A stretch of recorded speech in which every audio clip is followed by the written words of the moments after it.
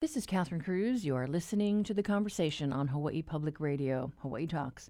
Today, we introduce you to a man who's been tapped to be the lead coordinator for public health and medical services under the Hawaii Emergency Management Agency.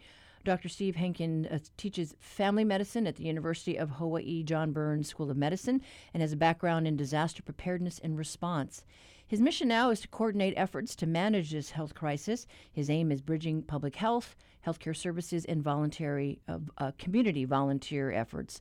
Dr. Steve Henkins has officially been on the job in this role for a week now after being initially brought on in an advisory capacity. My role is really as a lead coordinator, and what I'm tasked with is integrating these pieces and helping the state have the most efficient and effective response as it relates to public health and medical service delivery related to the incident of having this pandemic that we're faced with. So, as an example, I know we've had the cluster over there on Maui, and I think they had a need for test kits and probably personal protective equipment. And I recall at one of the news conferences, I think Bruce Anderson of the health department had said, I think there were like 6 pallets of supplies that were dispatched over there. I mean, is that the kind of thing that you're working on? Yes. What's invisible to many people is really since 9/11, there has been this national incident management system structure that is in place, and state emergency management agencies plug into that. And this is the process and procedures through which resources are identified and made available, and different agencies and levels of response, if they have needs, how they integrate with the state, and then how the state integrates with the federal response, and its process and procedure through which resources are made to flow. And it's very, very structured, so there are formal requests that come up. So if, for example, in this kind of example of Maui, if there is a jurisdiction that is not able to meet a need at the local level, then they would bump that up as a request for assistance to the state, and we would mobilize what assets we had available. Okay, so I know in Maui Medical's instance, in that example, I think Kaiser's has sent a team over there to help them out, and then whatever supplies they need, I believe they're getting now. Yes, so there were definitely what we call push-outs of the resources that were being requested, and even sort of anticipatorily we're able to send things out if we know kind of what it is that they're going to need. Make those available, and as they like to say in the response business, lean forward a little bit and push things out when they're needed. But again, most of the time it comes directly through a requesting process. The entire system is really set up to be what we call a pull-based system, where somebody identifies a need that they don't have a resource for and then reaches up to the next level. Okay, so if there's a log jam, you can break that. Yes, we have certainly more ability. Again, we're this interface between the local response efforts and the larger national response efforts, and we're able to take challenges in terms of resourcing as they come up. You were a commissioned officer in the U.S. Public Health Service, and you focused on emergency preparedness. Can you talk about that experience? So I was a commissioned officer for 7 years, and I was part of a program called the Ready Responders, which was very unique. It was set up after 9/11, and the objective was to put clinicians of all stripes, so we had nurses and doctors and dentists and other public health professionals who took duty assignments working in some of the most under-resourced and challenged communities in America, some of our most vulnerable. So, for example, my duty stations in those 7 years, one was out on the Navajo Reservation in Arizona, and then the second one was in inner city Baltimore. And I had clinical duties and responsibilities in those sites, including being an emergency room director in Arizona and doing full spectrum family medicine. And then in Baltimore, I ran HIV, STD clinic. But aside from that, we were really placed in those communities to be capacity builders in terms of preparedness and response activities. So I, for example, would help the local hospital create its incident command structure for managing emergencies from the ground up and train individuals and run exercises. And then we were also deployable assets to the federal government. So we got all kinds of training, including the chemical, biological, nuclear kinds of training that the Army does, and then general disaster preparedness and response things as well. So I did deploy to Katrina. I was in Gulfport, Mississippi, where the eye of the storm came ashore as part of a hospital augmentation team and helped coordinated some of those efforts. And then I was in Baltimore for the H1N1 pandemic and helped the city health department and several other events on the National Mall, and deployed with the USNS Mercy for some international work. So those were kinds of the experiences that helped prepare me to have a fairly good sense of how things work. Well, you also are a family physician, and you have a background in psychology and theology, so you really look at the whole patient. Absolutely. Family medicine is really grounded in not only the whole patient, which is critical because we know that the overlap between our mental and emotional and psychological and physical health is so tremendous, and that really to make effective change you have to address all of those. But even more so, the broader context in the family, in the community. Our department is actually the department for my day job at John A. Burns School of Medicine in the Department of Family Medicine and Community Health, because we see that they are all integrated. And so that has also given me a unique perspective, because many folks in either the public health or response sectors don't have that clinical experience of, delivering babies and helping people on hospice take their last breaths in a good way. So having that whole range of clinical experience in multiple healthcare systems and communities has been really helpful. As I was looking at the HEMA management plan, they were looking at the critical systems, our vulnerabilities when it comes to disasters, like hurricanes. And one of the things that popped out at me was the medical side, where they talked about, we have 3 days of general supply, 7 days of pharma. How are you looking at that? Actually, we're fortunate thus far in this event that the supply chain is intact. We don't have broken shipping lines. We don't have, which is different from some of these natural disaster hazards. You're absolutely right to pick up on it. But so those pieces are good. Of course, if a large amount of your delivery folks in that sector are laid off or not able to work, then that has impacts. So we are tracking that very closely, but right now from the logistical supply side, there's not those same kinds of issues that you have with a physical disruption. Okay, so we have that advantage right now. Yeah, actually Hawaii has many advantages right now. What I would underscore is that every single one of us, every individual in our community is a response partner for something of this scale. And so doing the simple public health things that we know make a difference in every single respiratory viral outbreak, so that is washing your hands, covering your cough and sneeze, especially in your shoulder, elbow, making sure that you maintain reasonable physical spacing. I am flipping the script that we don't want to be socially distanced. We want to be physically spaced while maintaining social connection. That we take care of those of our very fragile and vulnerable community, and that we are reaching out to each other, because that's what gets us through these kinds of events, is neighbors taking care of neighbors and building capacities throughout our local community. So that's really where the most of the benefit and how we're going to end up in the best place on the other side of this will be. Yeah, share the aloha during this time. We really need it. Yes, the aloha, the ohana, the kuleana. And that was a conversation we had this morning with Dr. Steve Henkins, who has been tapped by the Hawaii Emergency Management Agency for a key position during this pandemic response. This is the Coronavirus Global Update on Friday, the 17th of April. I'm Alex Ritson. Germany says it's brought its coronavirus outbreak under control. Britain could see the highest COVID-19 death toll in Europe. And what does Earth look like after months on the space station?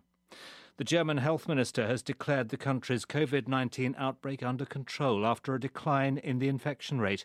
Figures published by Germany's disease control agency, the Robert Koch Institute, indicate the infection rate has dropped to 0.7. That means each infected person passes the virus to less than one other person on average. The health minister, Jens Spahn, said the number of patients who'd recovered had been higher each day this week than the number of new infections.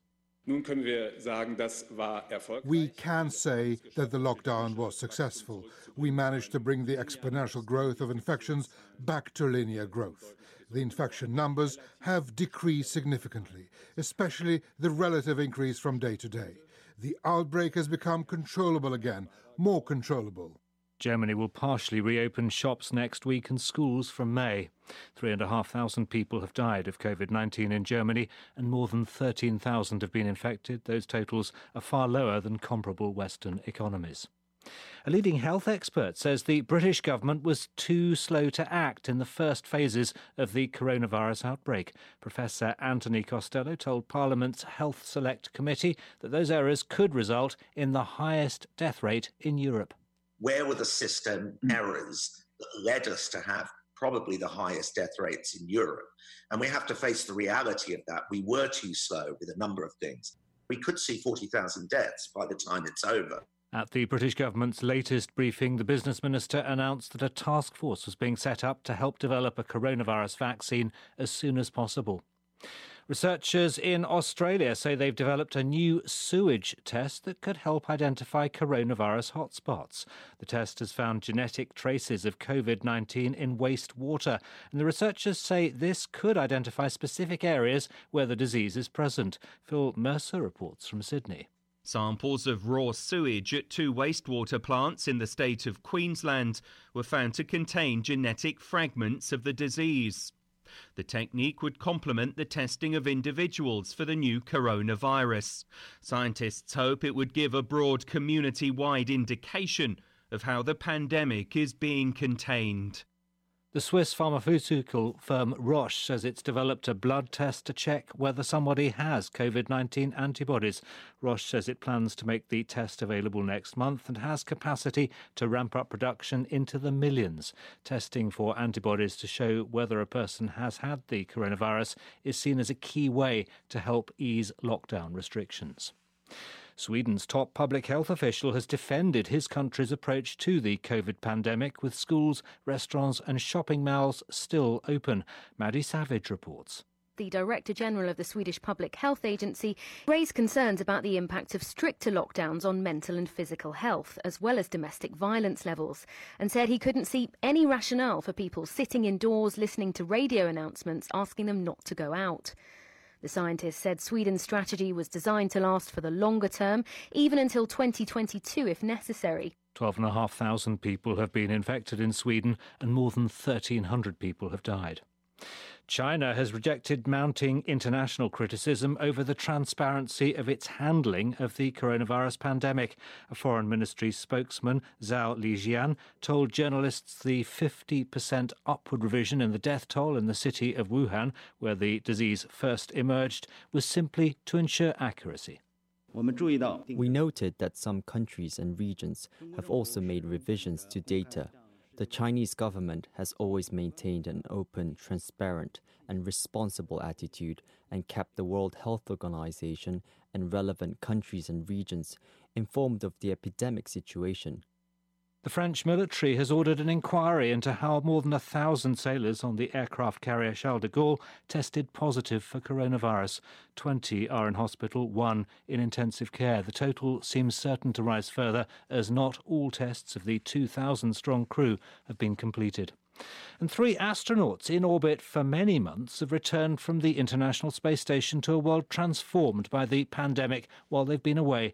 The 2 Americans and a Russian landed in Kazakhstan, where a state of emergency is in force because of the virus. Thanks for listening wherever you are. This is the Coronavirus Global Update.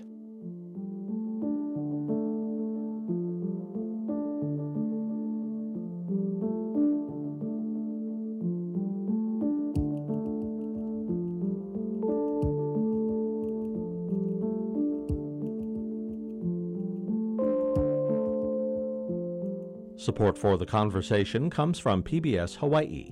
Insights at PBS Hawaii features a live weekly discussion on the effects of COVID-19 in Hawaii, 8 p.m. Thursdays, April 23rd and 30th. pbshawaii.org. I'm Ira Plato. This week on Science Friday, our Degrees of Change series explores the emotional environment of climate change, from anxiety about rising seas to what many have described as climate grief. It's really powerful and really crushing, and then you have to keep living. How to keep on living on Science Friday from WNYC Studios. This afternoon at 1. Support for Hawaii Public Radio comes from the U.S. Census Bureau, dedicated to providing current information about the people of the United States, now hiring census takers for the 2020 census. More at 2020census.gov/jobs. Hawaii's economy runs on small business. The Federal Small Business Administration defines small businesses as less than 500 employees. So that means that 99% of all businesses in the state qualify. ProService Hawaii is the state's largest HR services provider, serving 2,500 employers across the islands. HPR's Noe Tanigawa talked to President and CEO Ben Godzi. Good morning, Noe. Hey, good morning, Catherine. I'm so happy to introduce you all to Ben. Married to a science teacher in the community, 3 kids. He bought ProService Hawaii in 2005. That means he's been running it for 15 years. So he's seen some cycles here, including the last downturn, 08, 09, and he says it actually lasted through 2010. He really sees it from the inside. Godzi works with 2,500 businesses, all across the state here. And the companies range from 2 employees to 500 employees. The average is about 20. So with the whole current situation in mind, I asked him for an overview. When we went into quarantine and turned off air travel to defeat the virus, we also turned off the economy. Employer payrolls have shrunk by about 35 to 40%. Overall, my guess is the economy is down 30% from where it was a month ago on a run rate basis. Our economy really depends on social interactions, whether that's a restaurant or a retail store or an entertainment business, a hospitality company. You're not seeing real estate transactions happen. Places are being pulled off the market. It depends on person-to-person contact, and under quarantine, that's no longer permitted. I mean, it's kind of amazing, Catherine, right? When you think the extent to which our society, our economy hinges on the interpersonal.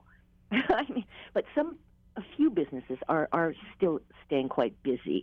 I mean, Godzi says security is quite busy, delivery, some other essential services. Yeah, well, let's talk about what is open, right? There's some grocery stores open, there's restaurants, and they're doing takeout. Here on Oahu, I know they've got construction and landscapers that are still out there. I see them on my street. Exactly. So there's deliveries are still happening. Yes. Mm-hmm. Grocery stores are open, and, there are lines outside of them. Some medical offices are still open. So, dentists, however, are kind of closed. The thing is, Hawaii, just think about all those places we mentioned, Catherine. Hawaii's all about small business. When our economy's down, it's not Boeing or Staples that's going under. It's our moms and pops, the uncles and aunties that we know that sacrifice with these businesses, the fender shop, the crack seed store, the hairdresser, the seamstress, the fishing gear shop. You got to ask yourself, are they going to be there when this is over? They make up 99.3% of all businesses here. And Godzi says that is a particular worry. Small employers don't have large cash reserves, typically like big employers do. Even our small nonprofits don't have big reserves of capital. So, the typical small business has anywhere from, a week to a month worth of available funds. And so without fresh revenue coming in, they don't have a long runway until they completely run out of cash. And that's why this has been such an urgent crisis here in Hawaii, is because our economy is so heavily dominated by small employers. And that's extremely worrying. Most small employers many have mortgaged their house or, have personally guaranteed their business, and they're facing the fears of bankruptcy, personally and professionally, and of course their staff as well. So it's not just their family, but it's their employees that depend on them. So Noe, what does he recommend? Yeah, well, Godsey says, prepare for the worst and act quickly. He said, start with figuring out what business opportunities, if any, you have left. Then turn off your non-employee related expenses. Then turn down your employee expenses. He says, businesses need to keep enough people to protect the core business and be ready to capitalize on opportunities when they reappear, which he says they will. The concerns we're dealing with are human concerns. And what we're doing is working with employers so that employers can continue to offer health coverage for their employees, even if their employees are completely laid off. They can do that for at least the next 3 months. The premiums still have to be paid, of course. So that's a commitment that the company has to make to the employee, huh? Yes. Are we going to see a big slide of people just losing their health benefits as a result of this? Yeah, that's something that we'll watch as well. I think that if you combine what employers are trying to do with the expanded benefits of unemployment and the stimulus checks that are coming, there's also money in employees' hands for at least the next 3 or 4 months to cover insurance premiums. The concern I have is after that. If the money starts to dry up, then yes, it's a big concern whether or not we'll have a lot of people losing health care coverage. Ooh, this is stuff to think about, huh, Catherine? Yeah, it's scary stuff. Well, all in all, Ben Godsey says that if we can eliminate the virus in Hawaii and secure a fast, reliable test, there's a chance we could make a robust recovery. If the infection continues to circulate in the community, Godsey says current stimulus funds will run out after 2 or 3 months. They may be extended, maybe not.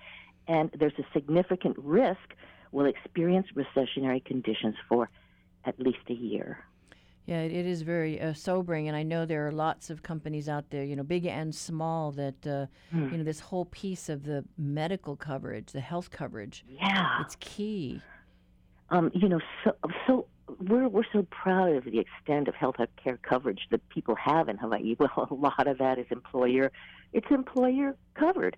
That's how we've managed to do it. Maybe how it's going to come through on this is really something, because the latest numbers are 237,048 unemployment insurance claims since the 1st of March. You know how many we did all of 2019? 18,000. That was the entire year. And that's why we're having such a hard time keeping up with the processing of those claims, because there's so many. Nobody really anticipated there would be this volume. Exactly. Well, DLIR said they managed to get 11 million out last week. In the first couple of days of this week, they got another 11 million out, paid in claims. And they're just working hard on this, but there's still a big way to go. And for the people, for the employees, it's been rough. I mean, the maximum you can get per week here in Hawaii for unemployment is $648. I talked to a restaurant worker who said that if he looks at that, and if he can get close to the maximum, he thinks he can maintain his health coverage for the length of time he gets his unemployment. The CARES Act provisions allow another 13 weeks on your unemployment benefits. So, fingers crossed. Yeah, and I know some of the hotels have indicated, that they're willing to float some of the health care coverage for the hotel workers, some of them anyway. But then you also have big companies like, Hawaiian Airlines, and they have a lot of employees.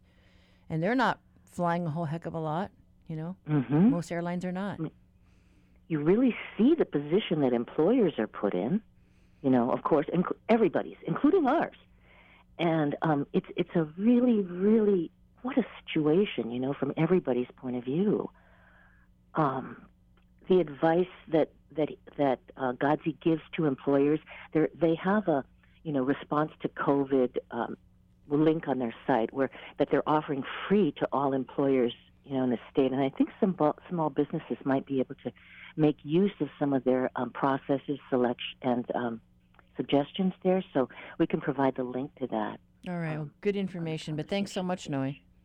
Hey, thank you, Catherine. All right. Happy Aloha Friday. Happy Aloha Friday. We've been talking with HPR's Noe Tanigawa. We should add that, Hawaii Public Radio is among the hundreds of clients of ProService. ProService is also an HPR underwriter.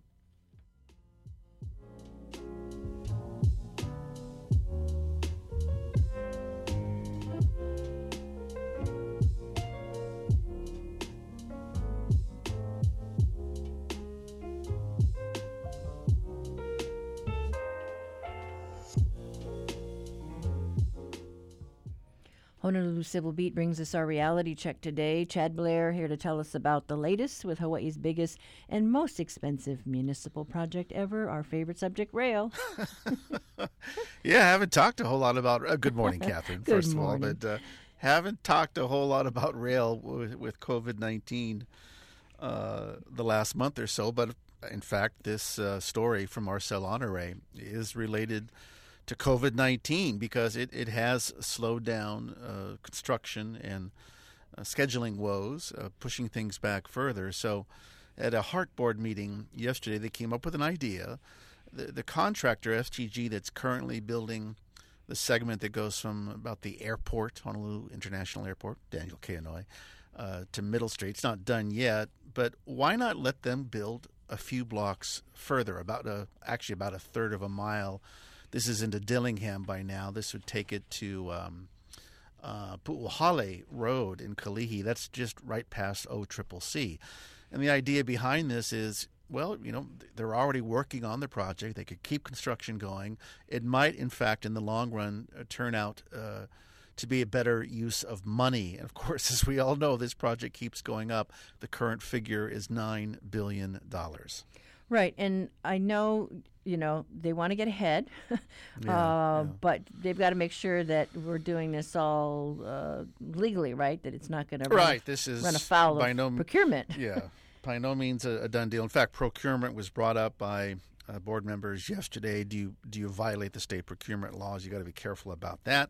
Remember, the federal government is still investigating rail. We haven't heard much about that lately, but we do know the investigation continues.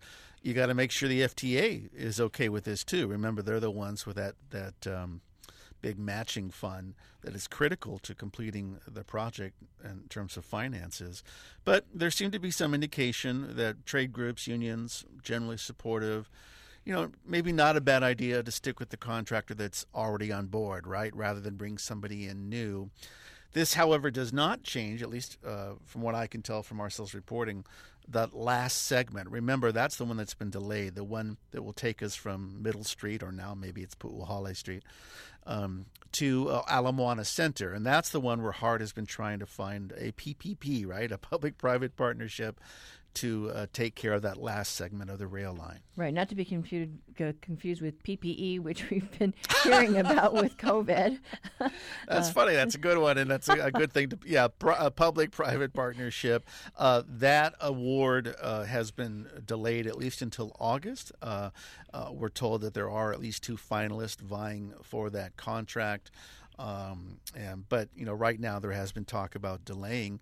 If I heard correctly, remember this was going to open at least for limited run, the first segment of the rail line from East Kapolei to wherever it's completed. The goal was to get that maybe up by October or November. I'm not sure if that's still exactly on target because of the delays due to COVID, but that is the hope. The full rail line not until, I think it's 2025. Yeah, I think when we talked with Andy Robbins, he was saying that he thinks the October thing would slip by 3 weeks, but okay.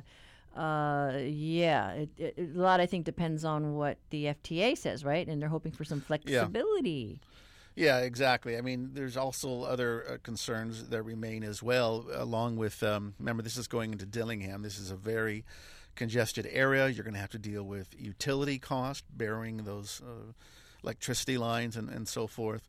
And then there's also a big risk still awaiting HART, and this is condemning, or at least taking over, paying for the properties that they're going to need in order to build the elevated rail. Howard Hughes Corporation, which is very active in Kaka'ako, owns a lot of those.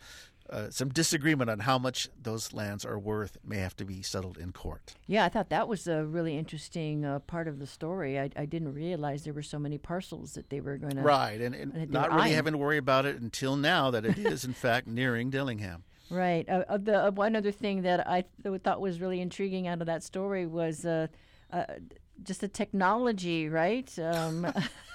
We have all these Zoom meetings and everything else, and there was a hiccup. Yeah, the board did not vote on the matter, but what Marcel was telling me, what's in the story is they had problems with that software that they were using to meet. I don't know whether it was Zoom or whatever the case is, but it essentially collapsed. Screens go dark. This has been a challenge for the Senate and House committees, for the mayor's office, for the state government when he has his press conferences with the governor. But you can't meet in person, right, because of social distancing. Right. So, oh well. All right, we'll see what happens. Stay tuned. Thanks, Catherine. All right. Thanks so much, Chad. That was Honolulu Civil Beat's Chad Blair with today's reality check. To read Marcel Henry's story about the rail project, visit civilbeat.org.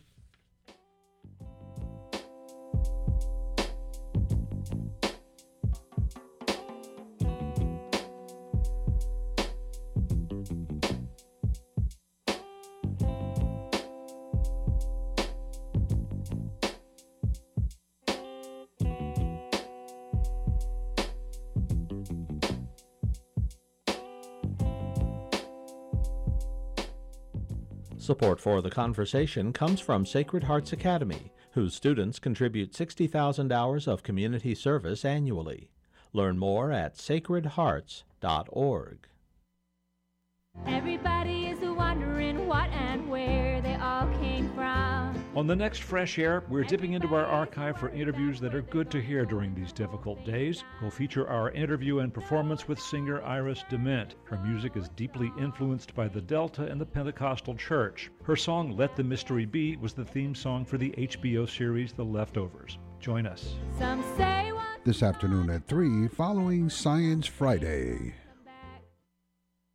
Support for the conversation comes from the HPR Local Talk Show Fund, which helps Hawaii Public Radio sustain and grow its locally produced talk shows. Mahalo to contributors the Rice Partnership and PCAT, Pacific Center for Advanced Technology Training. Here in Hawaii and indeed across the globe, our kupuna are some of the most vulnerable groups facing the COVID-19 health crisis. When the simple act of going out to buy groceries means exponentially increasing the risk for infection, how do vulnerable populations continue the small but essential services that they need? Well, Kurt Osaki is one of the founders of Kupuna Care, a grassroots volunteer organization dedicated to helping our state's elderly through this crisis. He spoke to the Conversation's Harrison Patino about how small acts of kindness can mean so much during this time.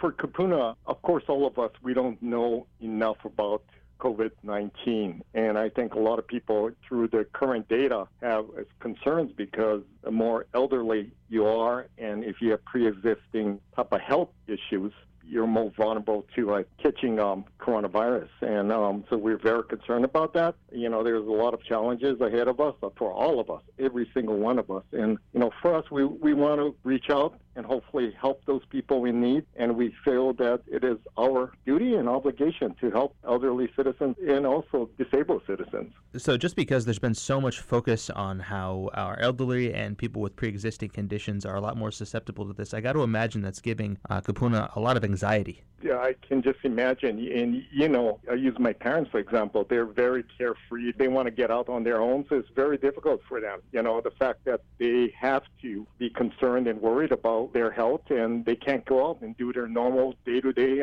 errands and things that they do on a normal basis. I've seen it. I have to go shopping a few times, and I see it on the faces of a lot of elderly people. And, this is the reason why I think we want to reach out and do a small part from our side to help get our community through this. So not just from a health standpoint, but from a perspective of daily convenience, a lot of things become harder for the elderly during a time like this that many of us might take for granted. Everything. Everything they do. Especially the ones that are very independent. It is the day-to-day, anything you get out of the house. It's that fear of, contracting something. If you could give just an overview of the kinds of services and resources that Kupuna Care looks to provide. Kupuna Care is built from a grassroots of volunteers basically all across the state. So we got representatives of each island. Each island we have a point of contact where volunteers and actually Kupuna can call into for assistance. What these contact people will do will be to join the volunteer and the Kupuna together, and they would be communicating directly with one another in terms of needs, in terms of delivery time, in terms of what they can do for each one. So basically, they're going to build a relationship. What we are providing is non-emergency services. We're hoping that part of our effort is to try and keep people off the streets as much as possible, to try and keep out of the supermarkets as much as possible. So hopefully we can combine these efforts in terms of doing these errands for the kupuna. At the same time, we're doing errands for ourselves or other people in the community. The services that we're going to provide are very simple. There's simple errands, grocery shopping. There are certain pharmacies out there that allow you now to pick up for other people based on that. And also, we really want to connect the business community, meaning the takeout food deliveries. We're hoping that we can educate our volunteers to all these great specials, deals that's going on out there in the community, and offer it to the kupuna. So they basically can get meals brought to them by each volunteer. It seems like a big focus of your efforts is ensuring a good quality of life. For me, I feel like it's a responsibility, personal responsibility, to take care of our elderly. You know, for me, I'm hoping that I can care for the elderly the same way I would care for my own parents, to maintain sort of this natural, hopefully consistent lifestyle, you know, through this crisis that we're going through right now, and to provide them with the care and I think the reassurance that someone's there to help. Now, it's a tough time for everyone, but it's also a really tough time for nonprofits and grassroots organizations. Have there been any challenges with Kupuna Care for providing these services during this time? Yeah, you know, again, safety is number one for us, for our volunteers, for Kupuna. That's number one. So we do have a packet in terms of safety procedures and protocols that we go through. So we want to make sure that everyone's going through the proper process as we go through these deliveries and the care that we give. You know, getting out the word is great, you know, and trying to get it, but we need to get out the word more even. You know, curfews like on Kauai and, you know, all these shelter-in-place rules, we need to abide. I think it's for the best of us, but it does create a little bit of an obstacles, and we're trying to work through that and around that. And also, there's a lot of messages, and there's a lot of great organizations and people out there that are trying to help the same as we are trying to help. And I say that's great. I mean, there are other people that are doing similar care for the kupuna, and I encourage that. In fact, we're going to try and promote that through our means, too, because we can't do it alone. You know, it's going to be need of everyone, I think, in the community that's going to help out and make this through this as best as possible. Now, across the country, we've seen things like kupuna shopping hours or special time of days where supermarkets and stores have reserved hours for people with a lot higher needs. What are some of these other special considerations that can be made for our state's elderly and for people across the country like this? Yeah, you know, I think it's important that organizations, and especially for the elderly, you know, if they can collaborate, I think more. You know, if they can collaborate and share resources, because not one organization is going to be able to provide that assistance. So I'm hoping that we can. You know, shopping hours, I think, is great, but again, that's risking, I think, or a kupuna to, you know, contracting the virus by going out as much as possible. So that's why we're there. We're hoping that we can provide that assistance to provide the service to the kupuna. I just feel like it should be a very natural grassroots type of organic movement from everyone's effort in providing that. It doesn't need to even be organized. It could be just your neighbors, I think, helping one another, you know, friends, family, everyone. And I think this is going to make us get through this as best as possible. I think that people are handling this really well. You know, in terms of us getting out the word, I think it's going to hurt for a lot of businesses out there for a little while, but obviously it's going to hurt for everyone. I encourage everyone to still, you know, not only help and assist our kupuna, but also reach out to the businesses as much as you can and possible, because they are the lifeblood of our community, and these are the people that's going to really get us back on our feet again. Kurt, I think it's a great place to leave it there, and that's great information, so thank you so much for joining us. We do appreciate your time. You know, I appreciate it very much, and hope everyone takes care and be well. Thank you. That was Kurt Osaki, one of the founders of Kupuna Care. He was talking to The Conversation's Harrison Patino about the organization's grassroots efforts to help offer support to our seniors during these very challenging times.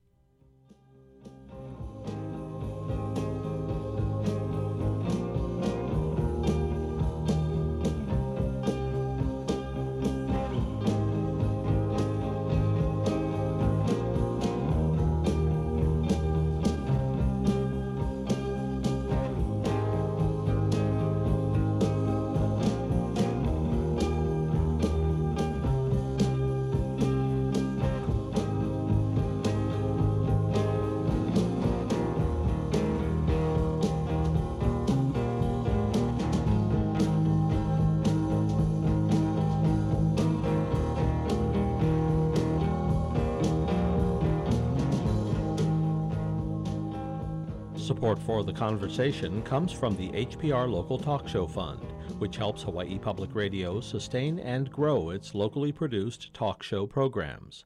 Mahalo to contributors Ekahi Health, Ulupono Initiative, and Impact Hub Honolulu Co-working.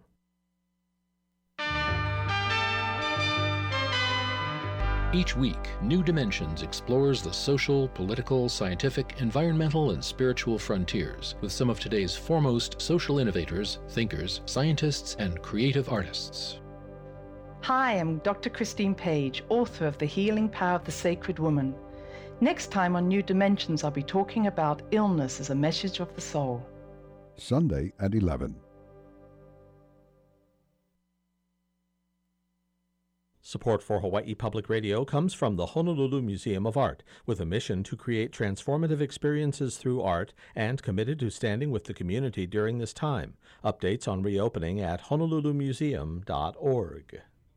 This year marks 50 years since the American with Disabilities Act was first passed, so maybe it's fitting that more than ever we're seeing more American Sign Language interpreters with state and county daily briefings televised just about every day.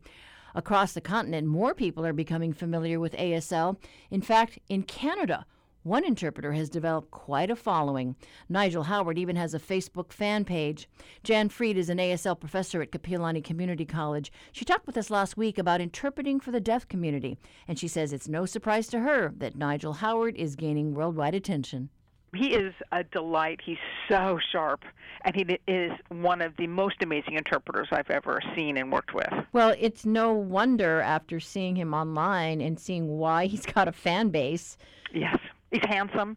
He is smart. He's funny. He's sweet. He's approachable. And he's just damn good. So do you know how deaf interpreters work? They work with a hearing interpreter who's basically giving them the information from English or the source spoken language to the sign language that they're using. Like in Canada, they use American Sign Language. So he's working with a hearing interpreter who's sitting in front of him and giving him the information, and then he takes it and makes it be this beautifully interpreted and then accessible version of the information that's coming from a deaf person and someone who's a native user of sign language. What I love about American Sign Language is that, it can be so expressive. Yes.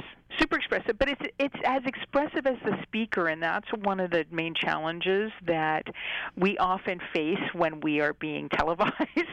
And the basic TV-going audience is looking, and they're going, "Oh my God, they're so expressive," or it's like, "Oh my God, what are they doing?" It's like they're not. Whatever we're doing is mirroring the intention of the speaker. So if the speaker's talking about this massive spread of the COVID virus, the facial grammar is going to be intense. Eyes will widen, eyebrows will go up, the body's much more intense because it's expressing the intensity of that message and the fact that it's widespread. There's a tongue wag that happens sometimes if you're showing something being widespread, and it looks hilarious, but it's not hilarious. It's grammar. For folks who aren't familiar with American people Sign who aren't Language. familiar with the language, they don't know that that's grammar, and I've gotten messages, "What is that tongue waggle about?" Oh, that's so funny. It's like, it's not funny, it's grammar. Well, now, I've been watching these news conferences, and it is an amazing opportunity to get our interpreters in action. It's been extraordinary. I have to give lots of credit to both the city and county and state governments for being very proactive really throughout the state. Every county is doing a terrific job of making sure that the information during news conferences is accessible to the deaf community. And the fact that it's an extra benefit because interpreters are considered to be independent contractors. Although we are referred by agencies, we are independent contractors. And so the fact that a lot of work has gone by the wayside during the physical distancing that's going on, there's not a lot of work out there. So that's providing a tremendous opportunity for a variety of interpreters to have a chance to be interpreting the press conferences. I know that states across the country are using sign language interpreters. I actually was looking at a press conference that the governor of Guam gave, and she had an interpreter, and she was really good. We've got some good interpreters in Guam, and they've been worked very, very hard to take professional development opportunities and to develop their competency as interpreters. Yeah, so it's great. There's definitely a couple there. We have a nice link with the interpreters in Guam. Yeah, so you've gone out there and actually trained them. I have, and so have a couple of my colleagues, yes. So it's been really swell. As I said, we have a lovely relationship with interpreters on Guam, and then also a colleague of mine was doing some online work with them, too, for professional development, and she's in Oregon. So, yes. We actually, it's a very collegial group across the country and in Canada because we all share the same sign language.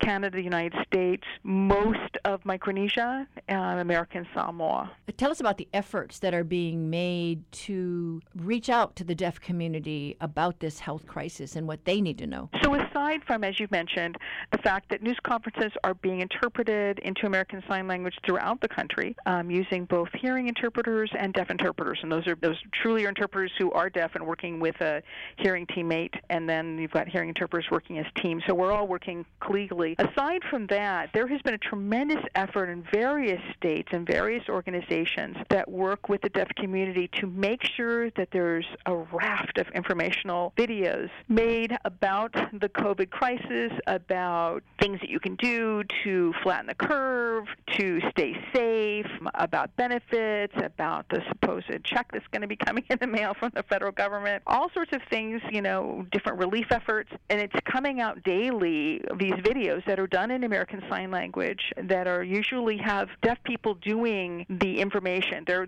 the ones who are signing the information so that it's very accessible. It's from deaf to deaf. And the fact that, as I said, it's coming out daily, there's a really great video called The Daily Moth that's usually it's just a news and information video log that's done daily, and they've really done a great update every day. And then there's other sites that are also being very committed to doing regular updates. And in fact, Google has put out these videos that are being made by different organizations and that are also accessible, targeting seniors, targeting kids, targeting families. So it really is across the board. Well, I've taken some sign language classes, so for me, when I watch these news conferences, it's a nice refresher.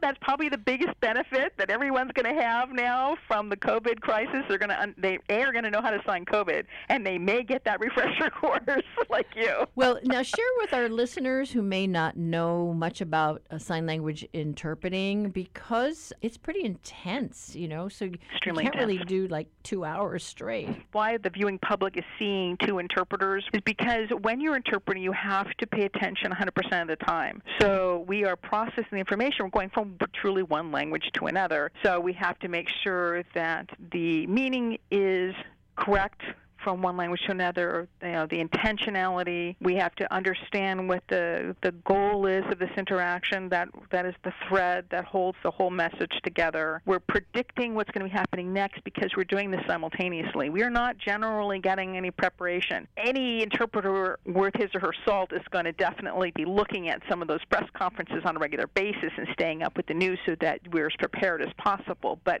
we're not seeing generally any script. We have to really jump in cold. So we have to really be using our absolute attention and our knowledge about the content, our proficiency in both languages, understanding both cultures. How do you make those adaptations from one language and one culture to another, and make sure that the message stays true and that we are getting the speaker's intention accurately conveyed. Right, because if you've got a serious message, you want to make sure that you get it right. Absolutely. There's a lot writing on this. This is public information. This is, making sure if we're all in this to flatten the curve, we have to all make sure we are getting the same information and with the same gravity as well. That's why, research has shown that the interpreter message stays most accurate at 20 to 30 minutes, and then, the message might start to, the concentration starts becoming a little bit more difficult, so that's why you see the interpreters switch. And so you've been able then to tap interpreters kind of across the state, haven't you?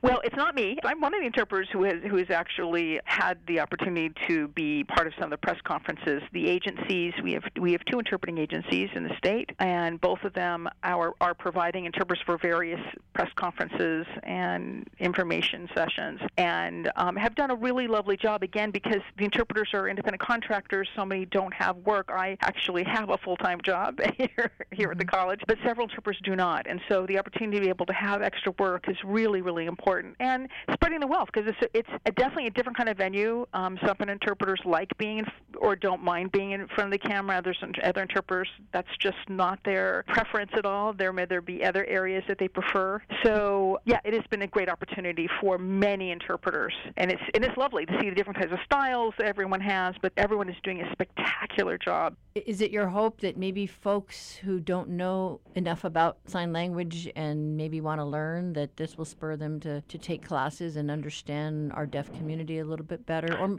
maybe there's a family member who, has not chosen to learn sign language, but maybe will. I don't know. Yes, that's an extra added benefit, because really 90% of deaf people come from families who are not deaf.